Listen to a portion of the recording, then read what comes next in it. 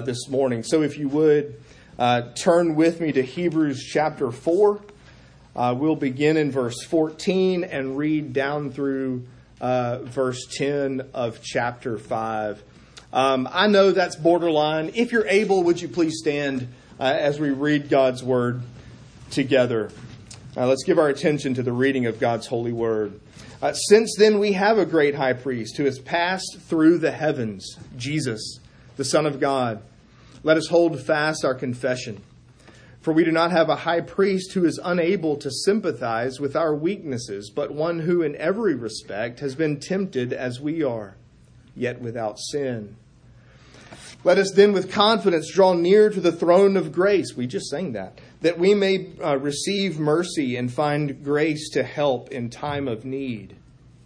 For every high priest chosen from among men is appointed to act on behalf of men in relation to God, to offer gifts and sacrifices for sins. He can deal gently with the ignorant and wayward, since he himself is beset with weakness. Because of this, he is obligated to offer sacrifice for his own sins, just as he does for those of the people. And no one takes this honor for himself, but only when called by God, just as Aaron was. So also Christ did not exalt himself to be made a high priest, but was appointed by him who said to him, "You are my son, today I have begotten you." As he says also in another place, "You are a priest forever after the order of Melchizedek." In the days of his flesh, Jesus offered up prayers and supplications with loud cries and tears to him who was able to save him from death. And he was heard because of his reverence. Although he was a son, he learned obedience through what he suffered. And being made perfect, he became the source of eternal salvation to all who obey him, being designated by God a high priest after the order of Melchizedek. The grass withers and the flowers fade, but the word of the Lord does indeed stand forever. Would you pray with me? We pray, O Holy Spirit, that you would be at work in this, your word. Use it to draw us to comfort and confidence in Christ as our priest, as our great high priest, interceding for us even now. We ask all of this in his name. Amen. You may be seated.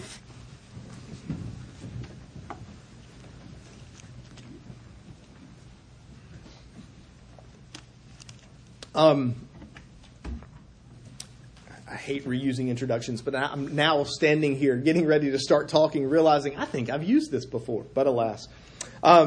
Maybe you've forgotten just as I had. How about that? There are certain words that you're not allowed to use in our world today.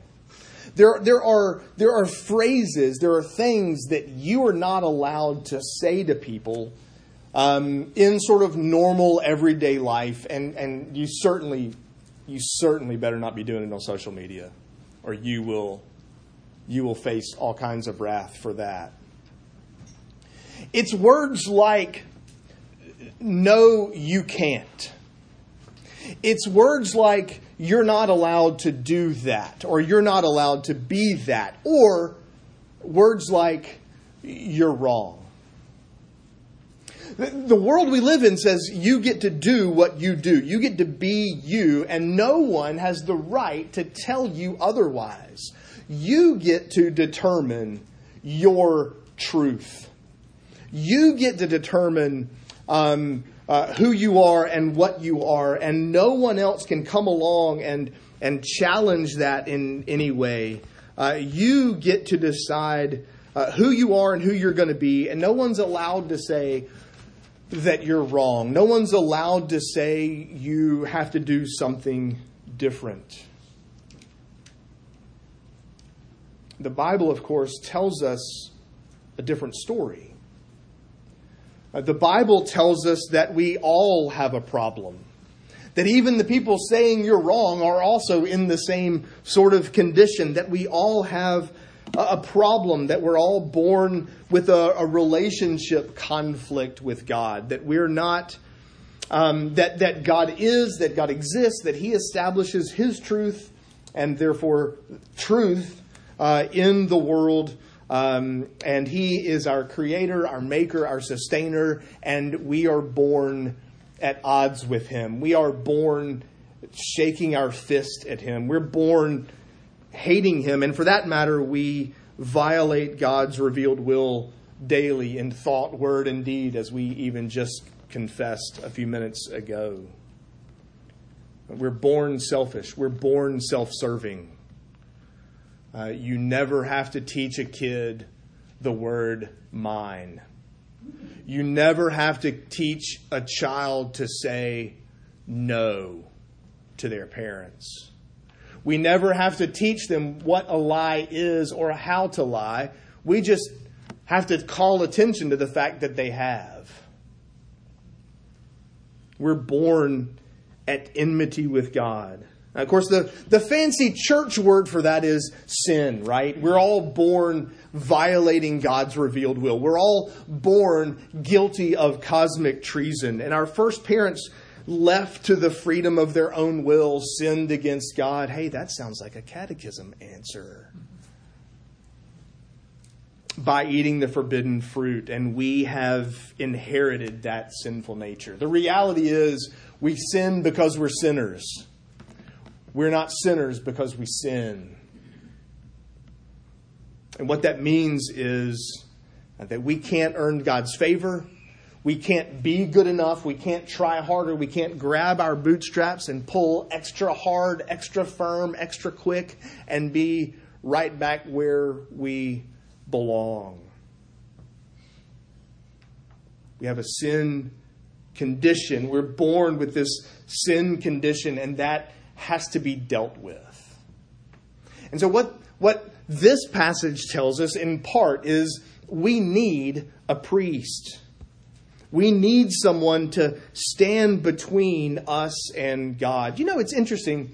And again, I call attention to this all the time because I know this is, okay, not in this room, right? We have to give that caveat. I'm not accusing any of you.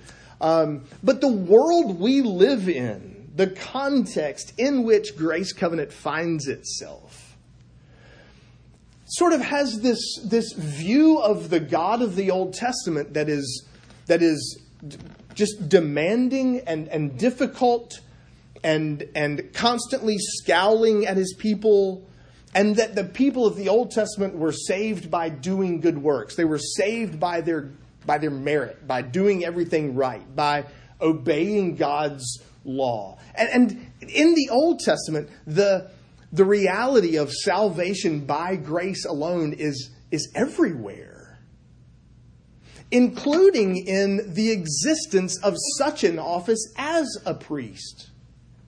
We just finished Exodus. We just watched this unfold before our eyes. But the tabernacle exists because God gave it to Moses. The office of priest exists because God created it and commanded of Moses, give it to Aaron and his descendants after him. In other words, God comes to Moses, God comes to the people of Israel and says, look, you have a sin problem that has to be dealt with, and so here's how I am going to deal with it for you.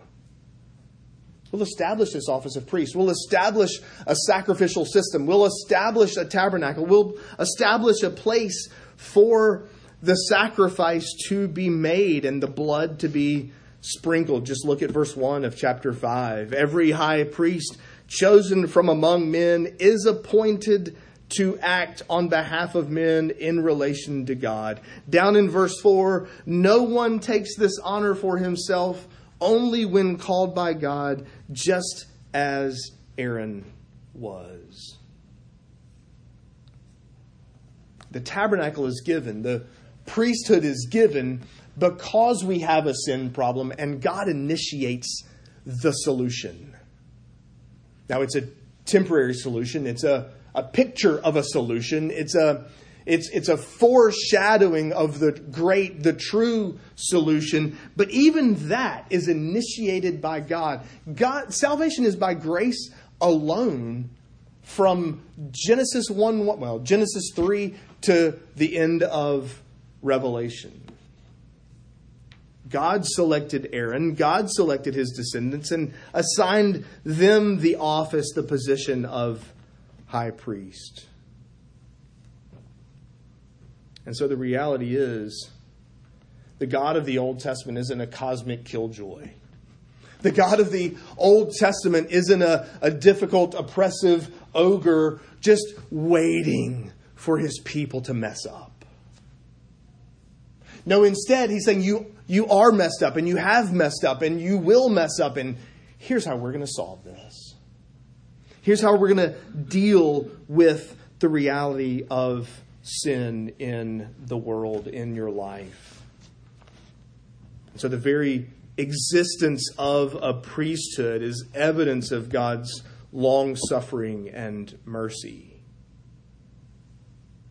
The priest's job, of course, is to act, verse 1, on behalf of men in relation to God. You're reading through the Old Testament and you realize, oh wait, the prophet, that's a picture of Jesus. The priest, that's a picture of Jesus. The king, also a picture of Jesus. Again, there are catechism questions for that. And the prophet's job is to take God's word to the people. The priest's job is to intercede for the people to God.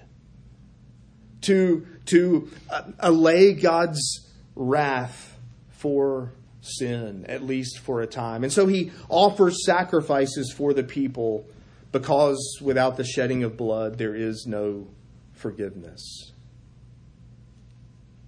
You and I need a priest. But we don't get to just go out and pick any old person. And you may even notice that in the Presbyterian Church, we don't have someone we call a priest. And the reason for that, in part, is because there are particular expectations, particular requirements for who might fit as the priest. And one of those requirements is we need a priest like us. Did you notice verse 1? Every high priest is chosen from among men. Throughout the Old Testament, the priest was an Israelite, was one of God's people. He was a man just like everyone else that he represented. He was of the same likeness, same kind as the Israelites. And that, of course, makes perfect sense. But did you notice how Jesus is described in verse 15 of chapter 4? As like us, right? Verse 15, we do not have a high priest who is unable to sympathize with our weakness, but one who in every respect has been tempted as we are. That double negative. We don't have a high priest who can't sympathize. Then you have to untangle the knots and you have to rewrite the sentence in your head. The point is, he knows your condition. We have a high priest. It's pointing to Jesus, who knows what it's like to walk this earth as a man, to walk this earth in the flesh, to be, even if only for a time, limited to a place the way you and I are. He absolutely can sympathize with our weakness because he himself bears the flesh of mankind. And you can walk through the New Testament. You can walk through the story of Christ, his incarnation. He took on flesh and the limitations of life in a physical body. Something that was new to him at the incarnation. He knows the pain and suffering and temptation of humanity. He understands the troubles and the conflicts and the issues that we face. He was tempted in every way like you and I. You only need to go to the bookends. I mean, never mind the assumptions we can make. Now, they would be just merely assumptions, right? We don't know that much about his childhood. But just for a moment, you're one of his younger siblings, one of his younger brothers, younger sisters. He had more than one of each. Growing up with an older brother, the oldest child in the family, who actually is perfect, who never didn't make his bed, who never didn't do his homework, who never didn't obey his parents, who never looked them in the eye and said, no, I'm not going to go do that, who never once told a lie. It's bad enough for us as fellow sinners. He knows the difficulties, the conflicts of life in the flesh. But you can go look. I mean, that's just assumptions about his growing up years. We have very clearly laid out for us the very bookends of his ministry. You go to the very beginning of the ministry of Jesus. And where does he start? He starts 40 days of fasting in the wilderness. Tempted by Satan. And what are the things that Satan offers? Food, power, authority. I would give like that. Right? Those are all things we want. They're all things that you and I would love to have: fame and food and power and rule and governance and all of these sorts of things. Those are the very things that Satan comes to. Now look, the conversation about whether or not he actually could offer those, that's another sermon for another day. We preached through Luke 9 years ago. Dig it up on the website. Just keep hitting pages until you get back there. And then you go to the end of his ministry. And where do you find him? The very night before going to the cross. He's in the garden. Father, if there's another cup I could drink, if there's another way, blood seeping from his body, left alone, his disciples falling asleep, I'd run. I'd find the other way. Nobody's watching me. The disciples are asleep. They have no idea. I could disappear. I could be gone. And never did he yield to those temptations. Never did he sin as you and I did. But the picture here is that he has endured it. You know, you think about the things that you say to yourself, I've got it worse than anyone else I know. My struggle, my conflict, my temptation, my weakness, my sins, my issues, whatever they are. The times we say, nobody knows the trouble I've seen. Nobody knows what I've been through. Nobody has it as bad as I do. Jesus says, as the second person of the Trinity in the flesh, on the night before he went to the cross to bear your sins, I know the temptation. I've been there. Jesus understands your struggles because he has taken on flesh. He's walked this earth. He's lived the life in the flesh and been tempted in every way as you and I have. He's a man, but not merely a man. Gregory of Nazianzus, Saint Gregory of the 4th century church father, wrote, that which he has not assumed, he has not healed. In other words, if Jesus isn't like you in every respect, something about you remains unsaved, unhealed, unrestored. And just like the priests of the Old Testament, this was Jesus' assigned job. Did you notice in verse 5? Just like the Old Testament priest, so also Christ didn't exalt himself to be made a high priest. Jesus didn't seek that. He was appointed that position by the Father. And now you get to go into eternity past and the covenant made within the Godhead. The commitment made between them that the Father would ordain salvation, the Son would accomplish, the Spirit would apply.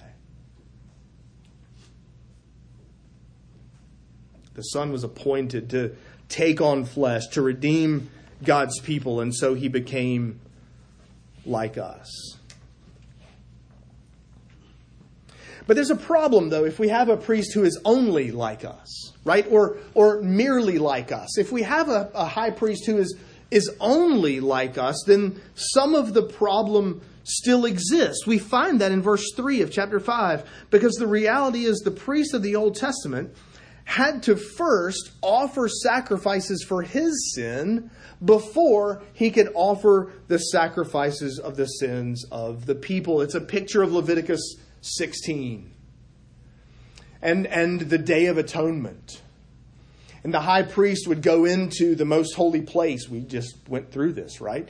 Would go into the most holy place with blood and sprinkle the blood of the sacrificial lamb on the mercy seat, the lid of the box that is the Ark of the Covenant, the throne where God dwells. He would sprinkle the blood on that mercy seat, first for himself because he's just as guilty as everyone else around him. And then blood for the people. If that's our only hope, if our high priest, if Jesus as our high priest is like us, but he's only like us, we need to go find a lamb and quick. We're still in our sin. If he's just another human, just another person, then he suffered and bled and died for his own sins, not for ours. Our problem still exists. We need a priest. We need a priest who is like us. But the reality is we also need a priest who is unlike us. And that's the picture of Jesus in this passage. Back in verse 15 of chapter 4. Yes, he can sympathize with us. Yes, he knows our weakness. Yes, he knows what that's like, except for those last three words of verse 15. Yet without sin. We know it was Jesus' food to do the will of the Father. We know that he doesn't need a sacrifice for his own cosmic treason. He doesn't need a sacrifice to atone for his own disobedience. He never disobeyed. So we have this picture then of Jesus not just as the priest offering the sacrifice, but as the lamb being the sacrifice. Did you notice that in our affirmation of faith a few minutes ago? How does Christ execute the office of a priest?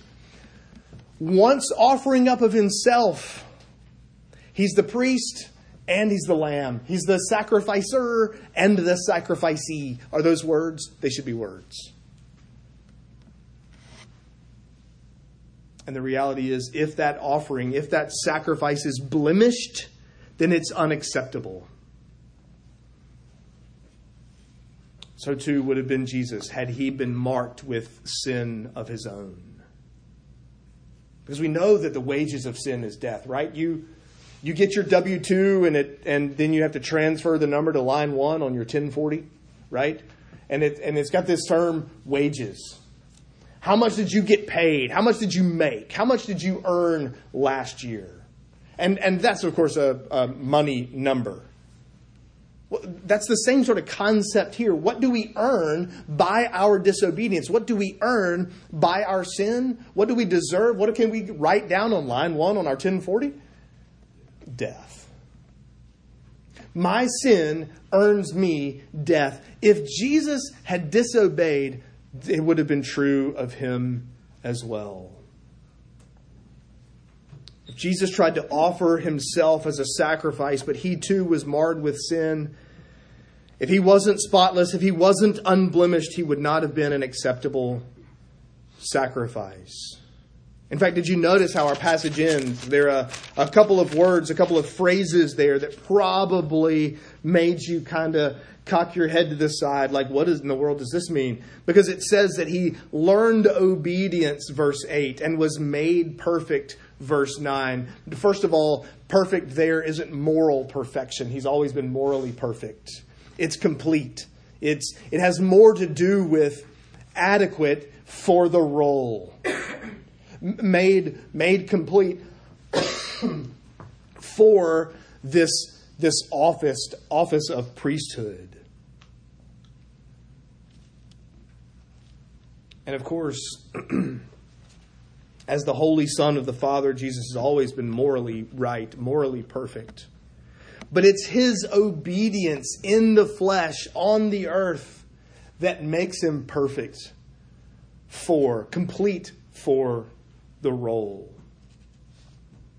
Jesus is faithfully fulfilling the demands of the law of God, and that made him an acceptable sacrifice.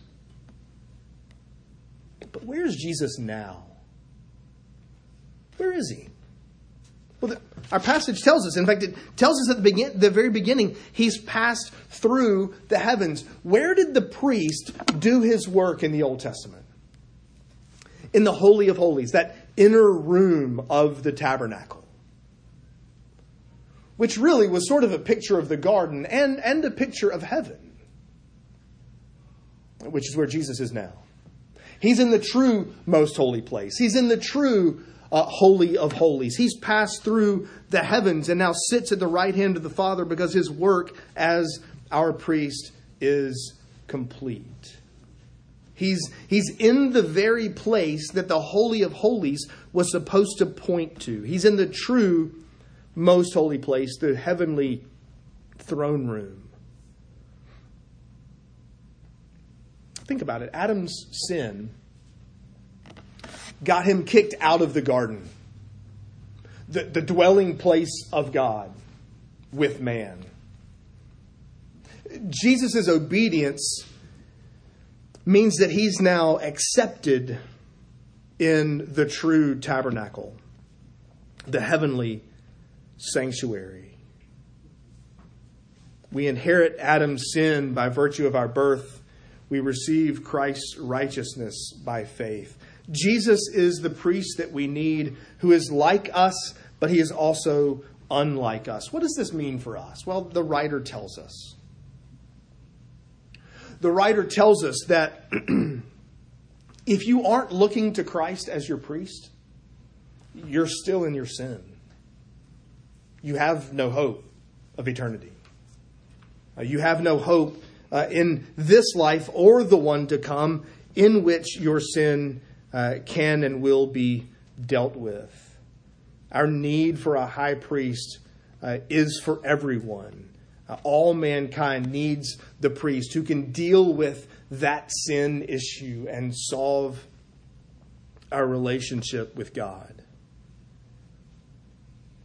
But it also means, verse 14, that we as believers can hold fast to our confession.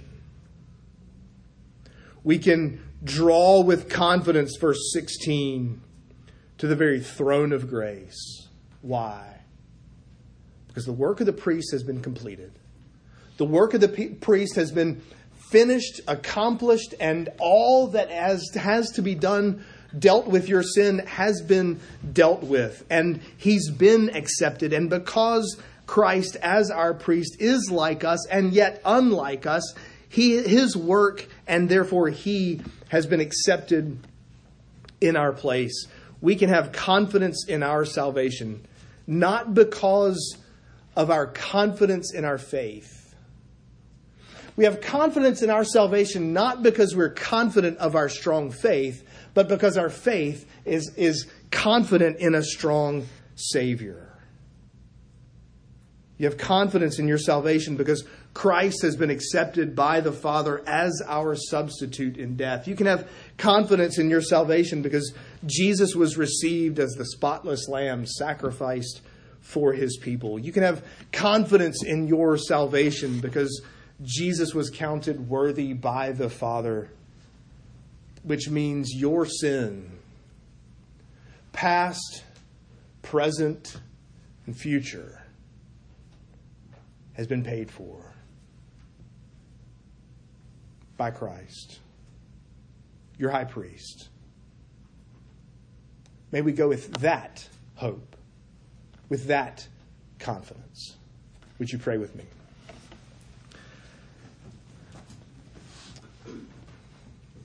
We thank you, Father, that you have, even from before the foundation of the world, Father, Son, and Holy Spirit entered into this covenant agreement, this covenant arrangement that would accomplish our salvation, our deliverance from sin. And Lord Jesus, we thank you for your faithfulness, even in the flesh, even in the face of weakness and temptation and life on this earth, that you would withstand the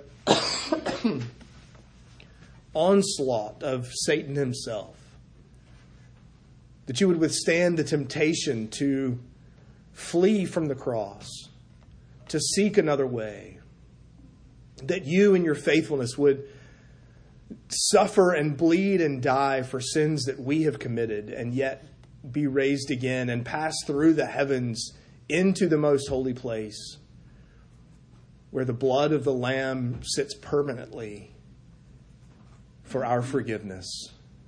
Would you, O Holy Spirit, be at work with that truth in our hearts, in our minds, in our lives, that we might draw with confidence to the very throne room of grace, that we might hold fast, that we might hold on tightly and firmly to that which we believe, because Christ has been accepted by the Father in our place. Use that in our daily lives. We ask it in Christ's holy name. Amen.